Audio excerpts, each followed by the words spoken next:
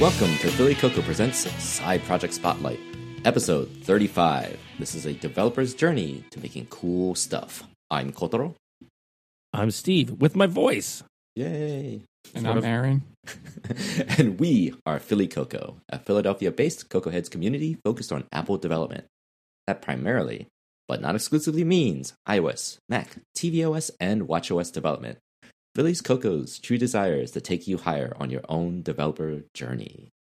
Whew, Nice. right. So I finally have my voice back, and then I try to say something, and it like screeches a little bit. So. It's all right. Like, It's oh man! As well, if you didn't listen to like the last one, like my voice was awful, right? well, And it was even worse before that. So it's been terrible. it's a slow road to recovery. So it'll be Yeah, fine. man, Just like drink a lot of scary. hot tea and lemon. No, seriously, people were worried about me. I Yeah. was worried about me. I was about ready to go find a specialist. Oh, that bad. Yeah, well, 3 weeks or whatever of not being able to talk properly, and Yeah. it's like, when is this getting better? So, That'll but do it appears to have gotten better. So, just apparently took a lot of time and a lot of tea. Yes. Yeah. So, Cool. Well, but that means we can have a conversation today. And what is it Yes. we're going to be talking about? right. So where we left off last time in our podcast, we were recovering from the new year. This was last week was our first podcast of the new year, and we were trying to reorient ourselves with our little side project that we were working on, which is a habit forming app called Codename Pickle Jar. And at that time, we had built the general framework for the app. So we had built a lot of the in Swift UI. So this was going to be, originally it was going to be a multi-platform app, iOS, Mac, and Mac OS app. To keep the time constraint short, we decided that we would hold off on the Mac app until we finished and released the iOS, the iPhone, iPad app. And our goal, our timeline, our revised timeline, was to get it done by end of March, I believe, beginning of April, and to the App Store. Yeah, April is what we're aiming for. Yep. And we're aiming for a test flight build in February, By end of February. which, it's still possible. Yep. I think. These are always considered aspirational because in many ways, side projects are not meant to be. I mean, they can be, but they, for all intents and purposes, you're not always going to finish your side project, and there's not supposed to be this sort of like dread of like, oh, like this is a painful thing to work on. Although the stuff we're doing here Mhm. is directly applicable to my day job right now, or is Yes. about to be. So I really want to figure it out here where there's no pressure. Sure. So so I'm like finding the time to work on this in chunks, like during the week. When you say applicable to your day job, without getting into too specific, in what context do you mean? Like I'm working on a greenfield app project where I am going to try to build it in Swift UI for the latest iOS version using core data for the model layer. So it's basically the same thing we're doing here. Whoa. for the app and that's a big app. Like, is it based off of the old app or Yeah. Oh, okay. Oh yeah. All right. I mean, maybe core data is not a good idea. I don't know. I think it's fine because I think it's fine. The old way I've done context, yeah. storage before, and not to go too far in the weeds about stuff, but Mhm. was to essentially serialize the objects to disk, which is fine, but I hit limitations on that because obviously it's much harder to query this stuff. You have to do it all in memory yourself. Sure. There could be, then you're constantly churning the storage sometimes. And over the years, it's become harder. It's much harder to do things like synchronize, like load the data up from somewhere in the background and then have like all these screens access it because they're all just like reading this file at different times. I've had like run conditions. Like you basically have to start building your own method of synchronizing all the data access, and it's sending like notifications around to update things, and it doesn't always work as smoothly as you like. But then if you use like something like core data has a lot of like the fetch results controller and UIKit would cover a lot of the the stuff that I wrote manually. So anyway, Sure. I'm basically doing stuff in Swift UI, and I'm thinking I'm probably going to use core data for the model layer, and I'm trying to do things with as few dependencies as possible. So again, it's the same kind of philosophy we have here. I mean, it is sort of fascinating. A lot of side projects that I've done somehow find themselves sneaking into my production work. So the lessons that I learned from my side projects. Yeah. I think that's perfectly reasonable to do that. Yeah. And in surprising ways too. Like a lot of times if I'm doing a design or a layout for what amounts to a glorified to-do list app, I will still apply it to something with a little more complexity, but it's fundamentally the same, business logic. So, and that's a poor example, but that's usually it's more specific to like a specific technology. So Replay Kit was one thing I remember referring back to as like, oh, that was a thing that Apple had done a long time ago, and here I can apply it to something in my work environment. It's pretty awesome, as an example. I've been taking what we learned doing this stuff, because this was like my first big Swift UI project. This particular project here, what we're doing, Pickle Jar, because as I said before, I've just been mostly in Objective C and some Swift and very little Swift UI because most of the work is with old code bases. And so I've been, playing with the Swift UI stuff, the lessons we pick up here in the day job, and it's cool. I mean, I've been it's a very productive environment, and for me, and sometimes anyway. But the thing we'll probably talk about today is I keep getting tripped up on like the core data stuff, which probably everybody does because I didn't. Yeah. Again, I told you I invented my own elaborate storage system years ago with like all custom code. So I'm like, nothing works the same way I'm used to. Well, I mean, before we get into something like that, I think one of the things that probably we want to do is finish up on. So we kind of know where we were in last week in terms of what we wanted to do, and we kind of treat each of these podcasts as sort of like our retro, so to speak, of like our updates, and try to get back to like figuring out like what we've done those past 2 weeks and what we need to do to get this through the finish line. So who wants to go first? So I can start first. Okay.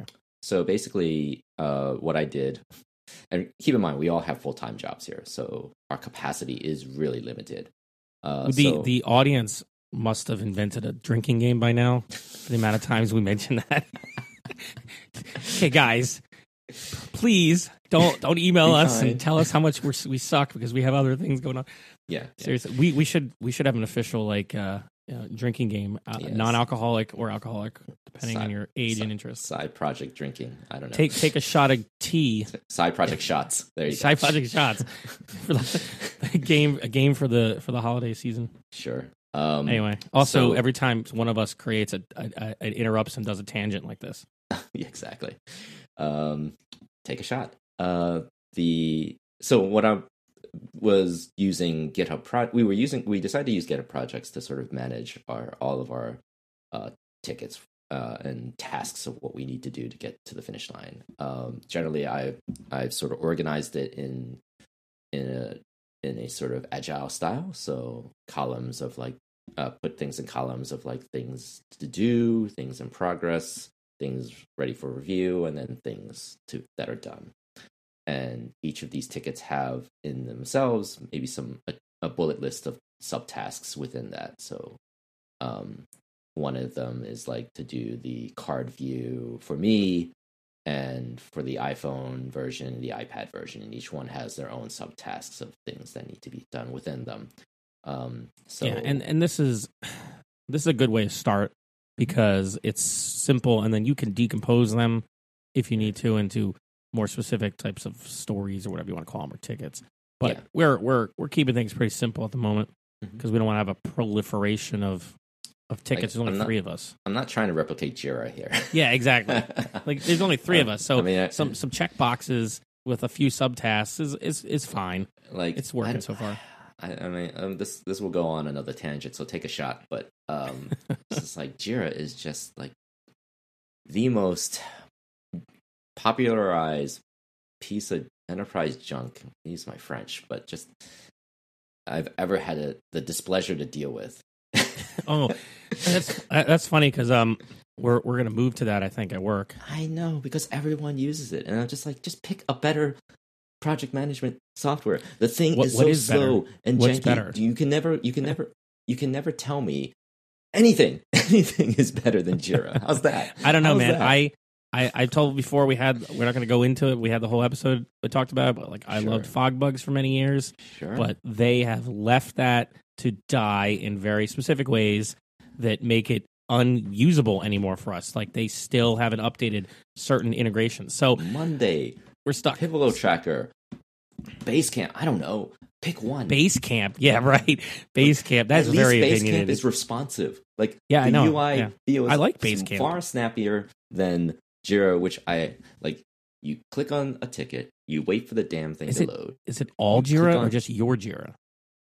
Every Jira I've ever managed. Well, I'm looking forward to this. Had the nightmare of being slow, and it gets worse in peak hours because everybody's hitting it at the same time. So if you want to edit a ticket, you have to go to the drop down, click on edit. It opens up a modal that is in of itself like a trial of like patience. Like if I have this thing where I do, because I have this opinion that speed is a feature. Speed is a feature. I don't care about making something pretty as much as some people accuse me of caring. I don't care about the visual wow. What I care about is getting stuff done. Right? As a user of your product or some product. Yeah. You don't want to be stuck waiting for your tool. Right. I don't want to be waiting. Manager. Like I will literally in my mind tick and count down how long it takes before I can use a certain part of a product. This is how I judge a good product. If it takes me forever to use your tool, it's a bad tool. Well, I mean, Jira, Atlassian owns Trello, right? Sure. And Trello started as a different code base, but Trello's fast. Trello's a lightweight product. I mean, I get that it's not as full featured but it's flexible. It can be what you want it to be for a good chunk of 80% of what you need it for. Jira feels to me like it is designed for busy work. It is designed to make you take forever to type in all your stories, to wait for every drop down to load dynamic information. It's just it feels like a product of like late 1990s, early 2000s UI metaphors. Oh, wow. I'm so looking forward to this. And it is only a step above SharePoint. Oh God, no! SharePoint gives me nightmares. I don't want. So imagine SharePoint 2.0. No. Right? That's what it feels like, and I know, like you're destroying my hope. I know this is not meant to be like trash people's product. I'm sorry. I'm really look. I'm just saying, Jira has to handle tremendous flexible. It has to be extremely flexible and handle a lot of complexity, large teams, large amount of assets. It's very difficult to build a product that can cover all those bases. I get but that. That doesn't change the fact that, you know, what you're saying, if it's true, it means I get to look forward to jank. So I get it. I get it. I honestly do. And from a person who makes software in that sense, like these people who built that software spend, you know, an enormous amount of time to try to get that right. But you know, the challenge for me is like, and I get your point of view, right? Like this is meant to account for the wide range of configurations and design. But what it introduces is complexity, right? Complexity across the board that I shouldn't have to deal with as a user of the product, right? I just want to be, as a developer, I just want to be focused. Let me see the ticket. Let me see the requirements. Let me see who's the ones that I'm tasked for, and just give it to me in a nice, lightweight fashion. Excel does a better job of this in terms of project management than Jira at this point. Like that is my peak frustration with this product, and I'm sorry. This is this is me bearing my soul in frustration, and I should bring it back to positivity. Yeah, and thank you, Jira, for existing. I'm trying to think of a positive way to spin Jira. You are a very popular app. Maybe I'll have something positive to say once I'm using it. Some people love it, and I don't know why, but I think if there's anything to take from this soapbox, if there's any core thing to take, when you build a product, make sure you take speed as a priority. Speed in terms of how you use the app, in terms of how it performs. If the word jank ever sneaks into the conversation, figure out how to fix that. Because jank is bad. Jank is bad. Okay. You never want to hear that from your product. Ever. No. In fact, when you see something loading in your, whatever your method of approach, do a countdown to see how long it takes between it loading and you actually able to do work on that product. And if it takes longer than 2 to 3 seconds, yeah, you probably want to look into that. 2 to 3 seconds is an eternity. I swear to you, Aaron, like, correct me if I'm wrong. How long it takes me? I swear, every page I open, every ticket I open in Jira, regardless of which company I've ever worked for that used Jira, every ticket that I've ever opened takes at least 5 seconds for it to even be close to usable. That's the fastest. That's the fastest for me. What about you? Aaron's like, I never bother. No comment on that one. No comment. Oh, see, Aaron's the positive guy. I'm turned into the negative bunny here. Yeah. I mean, we could describe jank in a variety of different ways, right? Slow to use, slow to load, slow to even do just basic stuff, right? Like go through a drop-down list in Jira is a trial of patience for a basic static drop-down, okay? So, anyway, sorry. To summarize, Jira is slow. I'm doomed. When I have to use it. Prepare yourself, Steve. That's the message I'm getting here. I seriously want to be like, I don't want to be that guy. I really don't.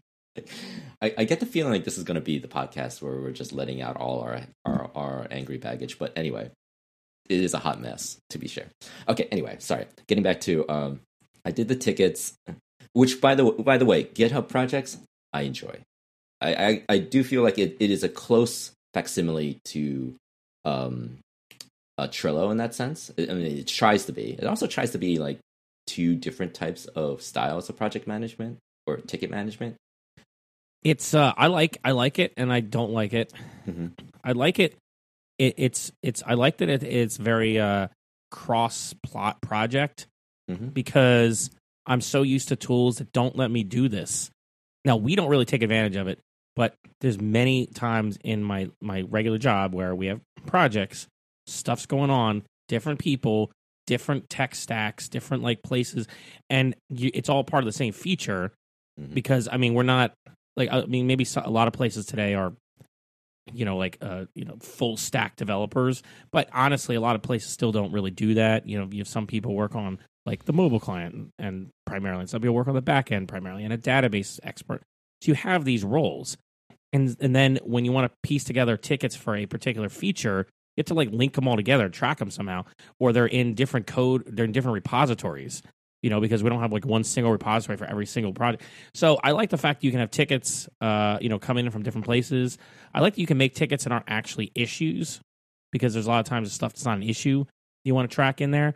I like that. What I don't like about it is I can't find a quick way of jumping like from a ticket to the repository, which I found myself needing to do a lot when I was doing this, because I was like, okay, I need to go back and look at the branch or look at the PR request. And then I was trying to link the PRs to the to the tickets, and there's some way of doing it automatically, but it wouldn't work for me. And then I was trying to figure out how to do it manually, and I had to look it up. And it's like you have to go click the gear and do that. I'm like, why? Why can't I just click the spot that says this is where PRs are linking? Why can't I just click there?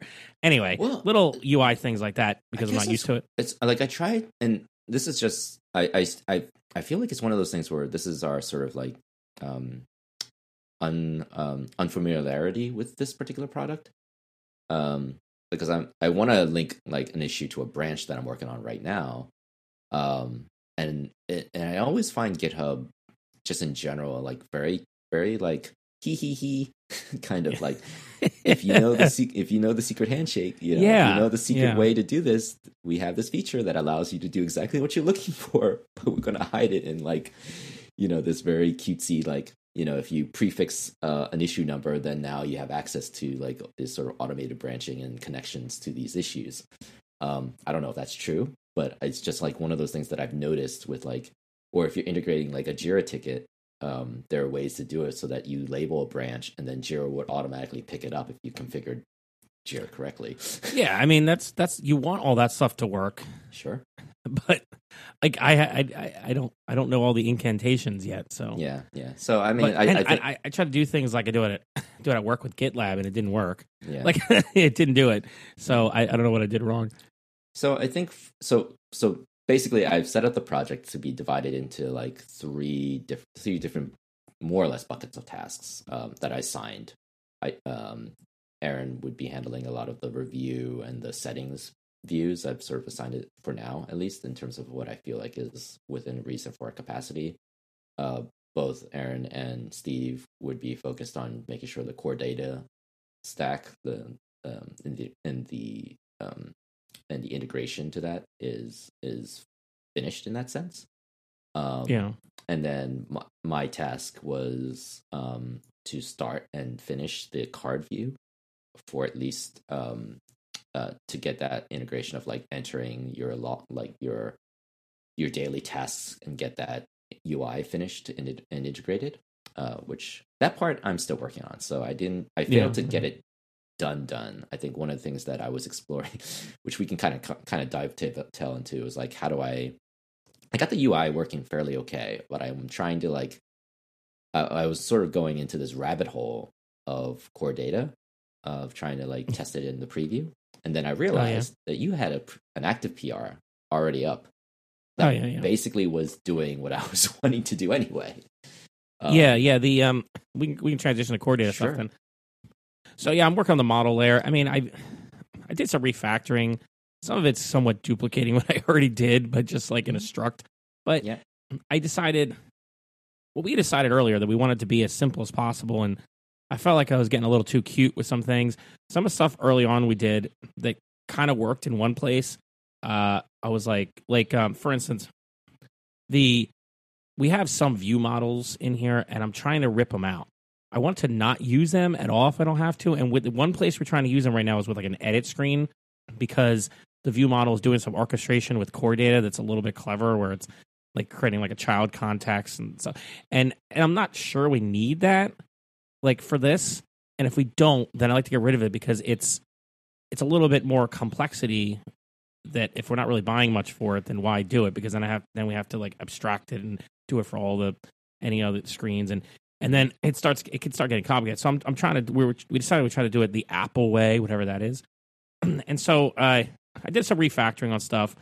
We have models from core data, and the models are they classes? They're classes. Yeah, we have classes. So in the models, I created a did I create a protocol, or did I create a base class? I think it's a base class, right? Because they're classes that has a little bit of functionality. Like a base. We have like a base model class. I think I renamed it model in one of my branches because I keep renaming things because naming's hard. But naming is hard. Anyway, we created that. Just encapsulates a little bit of functionality, like it can save itself. It's just a little bit of integration for make it easier to work with. But and we're using, and that's where also you put your fetch requests. And then we're bringing it in. We're doing queries with fetch results wrappers. That's fine. That all works. It's pretty clean, actually. And the problem I have is creating and like editing the objects within a SwiftUI view. So what I wanted to ask you guys was like, what is a good pattern that you use? Because I don't have the experience with SwiftUI, and traditionally what I would expect to do is if it was like a regular database, I'd have some class or something, right, that had methods on it, and I'd call them, and I have like a standard layers. But here, I feel like things are a little weird because SwiftUI wants you to use the model directly. That's why I'm trying to get rid of all the intermediaries. There's so much infrastructure set up, so when you get a core data model, you can just use it as an observable object. You can just observe it. You can bind the properties of it.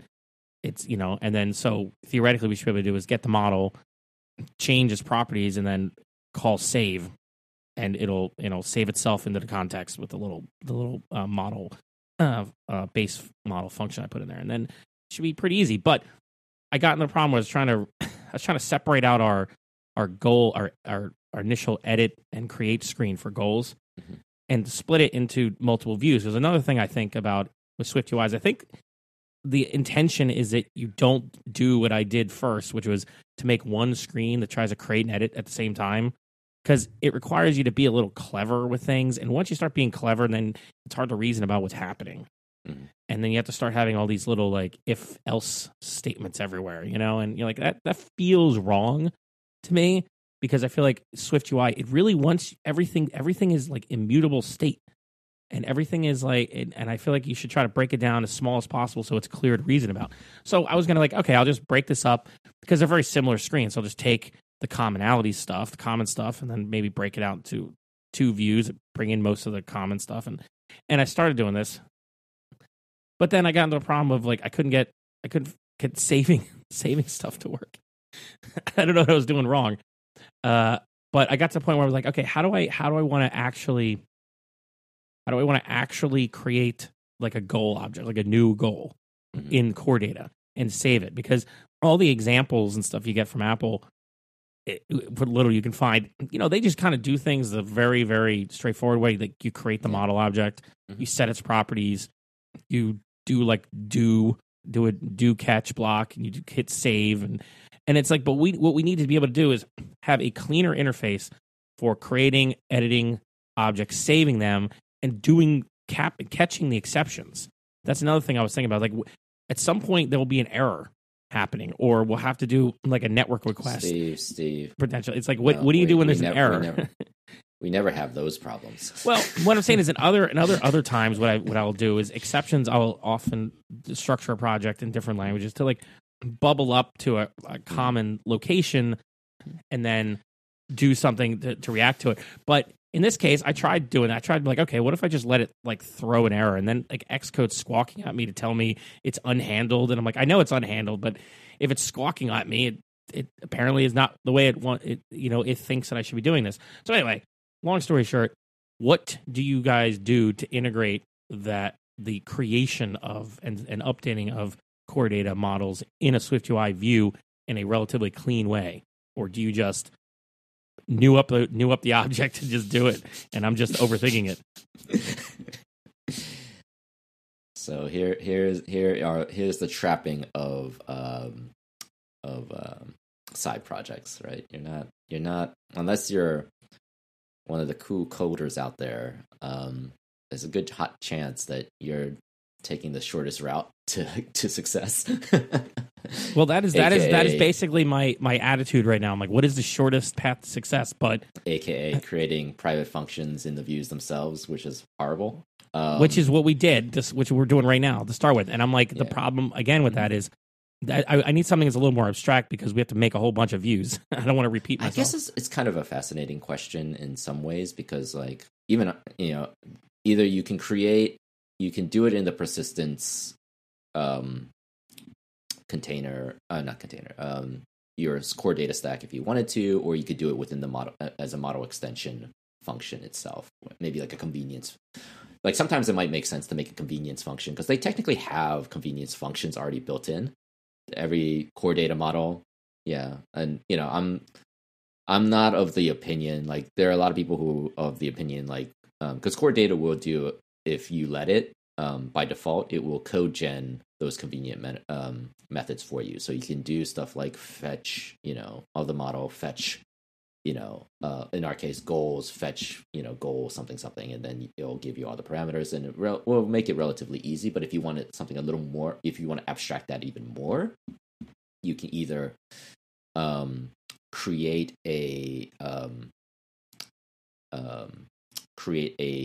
an extension for your model and then abstract that out a little bit further, or you just take over and say, you know what, I want to create my own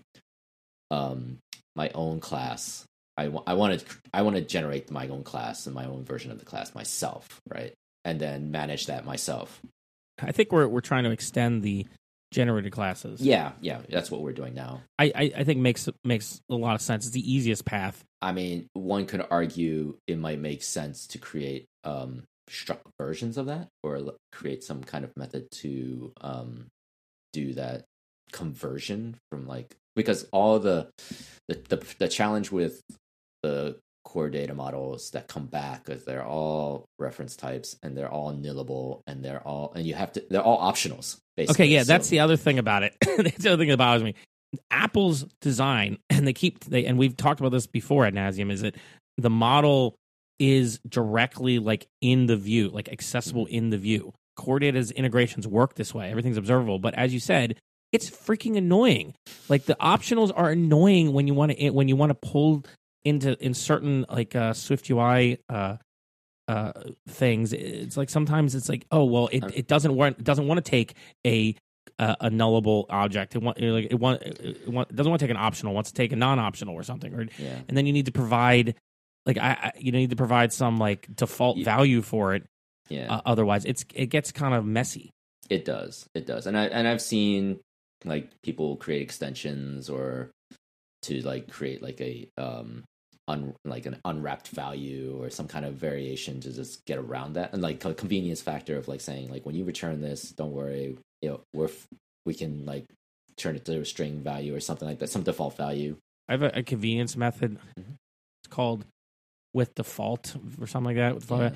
And for a lot of stuff, like, especially things like a string value, you can just put a default. That'll work. It'll let you get around it. But I mean, yeah, if you want to do struct versions of stuff, then you need to have maybe an extension on the model to give it to you. You need to have some infrastructure to go back and forth. And you might be able to make that. Maybe you can make that generic, but then you're, like, going down this rabbit hole of building infrastructure, which is, which also is, you're going to need to be able to test. Right. Because I've done this a lot. I've done this whole thing a lot where you have to transition between different like models.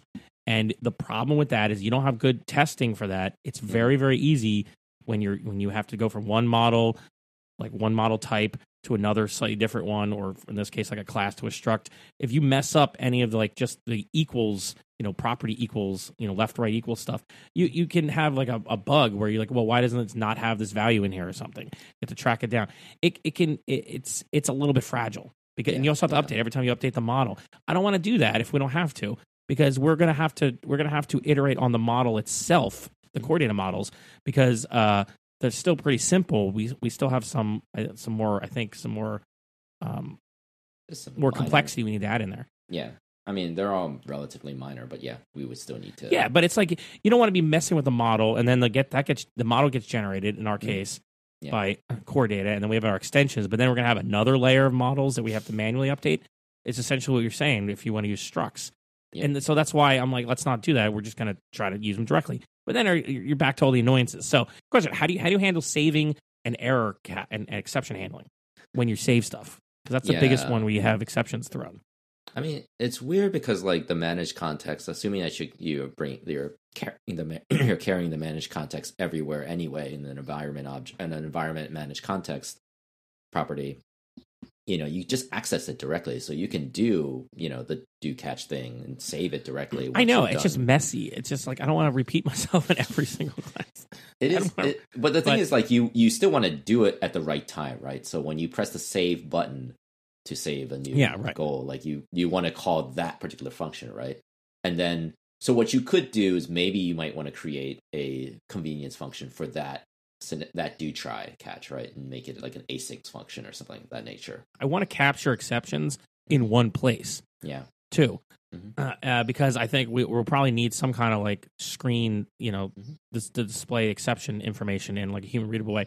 Sure. So like these are the things that's coming to mind as I'm working on it, because I'm so used to working in a quote unquote enterprise environment Mhm. where you have to think about all this stuff constantly. Yeah. I mean, it's good practice anyway. I mean, honestly, that's another reason why side projects exist, is you can do it in a safe environment, and you're not like pressured, right? Like you don't have we technically have sprints, but we're not like, it's not like work where like some boss at the top is going to like come screaming down and saying, if you don't get this done in this time, blah blah blah, right? Like we can be a little more intentional about it.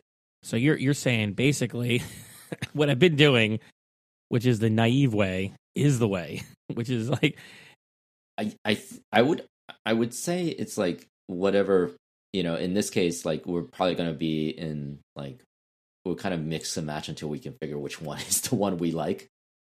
When I did Fave 10, this was during SwiftUI 2. Like at that time, I knew core data, but I didn't know how to integrate core data with SwiftUI. I don't think anybody knows. Well, yeah, right. There's so like much debate about it. That was evergreen. That was such an evergreen thing. It was actually kind of bizarre it worked as well as it did at that time, because I was like, I can't believe like I'm getting away with some of this stuff that I'm doing. Yeah, my thing about it is not hard to integrate core data with SwiftUI. Mhm. It's messy looking to me. It Yes. feels wrong. A lot of times when people want to write elegant code, or they want to do something in a specific style, a lot of that is in service to making sure it's testable, right? And I get that pushback all the time, which I understand and 100% agree with. And I have my own hot takes about tests in general, but I never feel like the juice is worth the squeeze in that regard. It just feels like busy work. For core data stuff, I think there's a value in that, because that part doesn't change, and it's such a critical part of it's a critical part of the data. And data is like money in the sense of like, if you mess it up, if you mess with somebody's data, they will be super pissed. I guess part of my task going forward for this next week is to, maybe for our task in general, but I'll keep it, because I'm actually kind of interested myself into figuring this part out, is to find architectures that we can all agree that feels right, because it's ultimately about feel in terms of like how comfortable we are with using it. You were working on core data stuff. I was working on the project and some of the card view. Aaron, any updates or? Not much. I'm just trying to like follow you here, guys. But let's get this done. At least a version that works for like that we're happy with. We don't even have to be happy with, just like something that we can consistently set all the model object to, and then try it. Mm-hmm. So because now we have like this thing that's like half implemented, and so we need to be able to do that by the end of the week, like by this weekend.